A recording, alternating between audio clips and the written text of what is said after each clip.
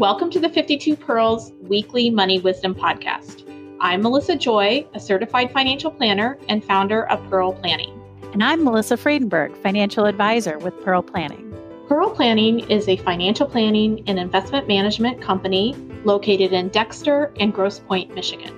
We work with clients all around the country. The purpose of our podcast is to explore specific financial topics and provide advice you can use in your everyday life. Hello, it's Melissa Friedenberg in the Grosse Pointe Pearl Planning office, and this week's 52 Pearls Weekly Money Wisdom is going to be a look back at Season 2 so far, and I've picked a few of my favorite episodes and guest speakers and pulled top 5 tips from the season so far. So we're going to be looking back at those in a variety of topics, including budgeting, work-life happiness, net worth, college savings, and divorce financial planning to really pull some tips together in this episode and look back at some of those amazing guests that we've been so fortunate to have on our podcast. So the first one that we have is Alexa Kane, certified financial planner and fellow financial advisor with Pearl Planning. In episode 76, we discuss how to improve your net worth. You know, if the market goes down, that does impact your assets. So it's also just being aware that a momentary, dip in the market is not a sign of how you are doing as an investor or as someone who's monitoring their net worth. It does go up and down, but if you keep doing the right things over the longer term, when you step back, it does have the positive impact. I think that's important to mention. So some things are, as far as your net worth, are a reflection of things that you do as far as saving or spending. And then some things are dependent on the market. And we've had a really good market. But when the market does have a pullback, your net worth will go down. And that is to be expected. So it is not necessarily something that you are doing wrong. If that number goes down, that's market fluctuations from time to time, and not to get discouraged.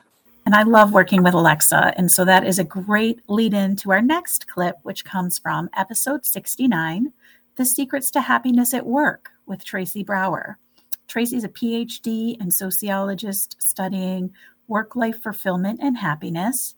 And here is one of her tips for happiness at work. I think the other thing, just super pragmatically in terms of our happiness at work, is building really strong relationships, building really strong social capital. And that helps us in terms of our career growth, in terms of our, financial growth. It's also really smart to build really strong bonds with people at work, because a primary way that we feel levels of happiness is through feeling levels of connectivity, of community, of belonging with other people. So at work, it's interesting. I like to say that work is fundamentally social. Even if you're an introvert, you may need, less social time than extroverts, but work is a really primary way that we get that sense of social identity, that sense of belonging, that sense of community, that sense of being part of something that's shared. Well, in many cases too, in work life, that might be your best introduction to people other than yourself, right? Like, because our communities may be very static, your neighborhood and things like that. So it gives you that variety as well. And it gives you an opportunity to be generous, right? With other people, which goes back to one of your kind of fundamentals of joy. Absolutely agree. Yeah. It's interesting too. I think the social identity piece is interesting. Belonging doesn't come from just being with other people. It generally comes, neurologically speaking, from feeling a sense of social identity, that shared mutual goal, that shared mutual purpose. And that actually grew up in the Industrial Revolution. Like, people originally got their sense of social identity from, their home and their family, and they were churning butter together and harvesting fields together. And then as people started to move into cities, they started to feel a sense of camaraderie. I'm a baker and we're bakers together baking, or I'm, putting horseshoes on horses and we're doing that work together. And so I think that sense of who I am, of how I'm important, of how I'm unique, connected to the community are so important for happiness as well. And another colleague who I really enjoy working with is episode 66, College Planning with Jill Carr, a certified financial planner. And this was one of my favorite tips from that episode. When you fill out the FAFSA form, which even if you're the wealthiest individual in the world, you should still fill that out to see kind of what the college can offer you. They look at parent assets and child assets differently. So one of the savings vehicles that I've seen people use for college instead of the 529 plan is to put it in a custodial account. So it's basically a taxable account that is in the child's name and the parent is the custodian on that. And while that technically has the advantage that you can use that money for anything as long as it's for the kid, not just college, that's why I think people may like it. It's one, taxable. So you're paying tax on any kind of earnings that you have in the account going every year. Two is that counts a lot more towards the family expected contribution for financial aid than a 529 does, because it's considered a child's asset. And so basically, if it's an asset that the child has, they're going to count it a lot more towards the family contribution. And parent assets, they realize, not everything in the parents' world can be earmarked for college. Although sometimes I feel like it seems that way when you fill out the expected family contribution and it's like this ridiculous number.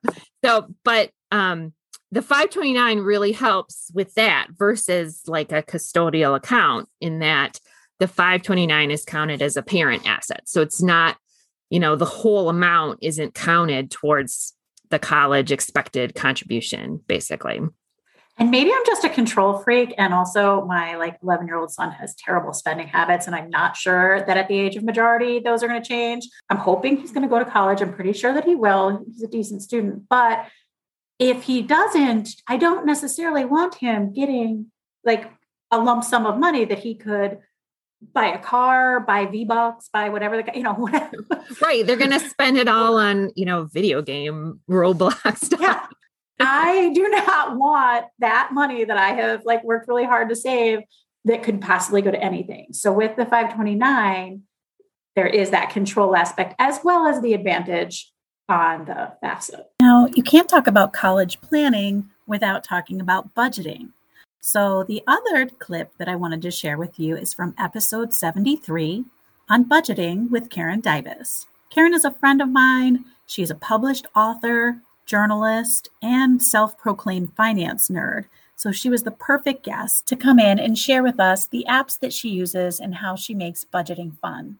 These apps are amazing for helping you get to your goals. So whether you use YNAB, you need a budget. You can set up categories for your savings. It can still be all in one pot, for example, but you can name that this is where the money's going to go for one way. I use an app called Capital, but with a Q instead of a C. So QAPITAL, if I'm spelling that right. Mm-hmm. It is in one account.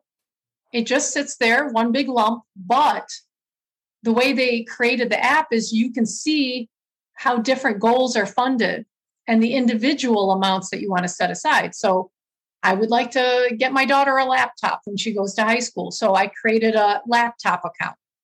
And I can see, is it funded?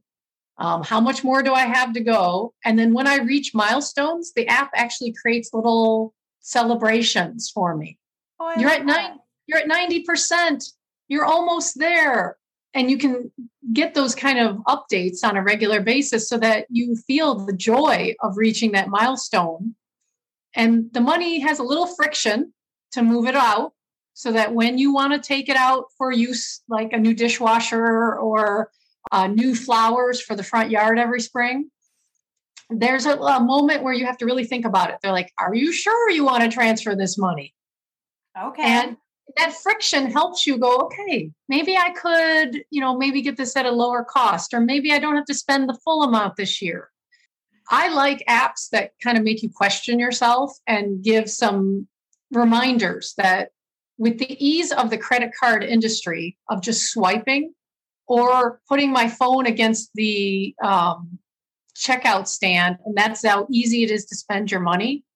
Friction means everything to me because I'm not a cash person. I'm a card person.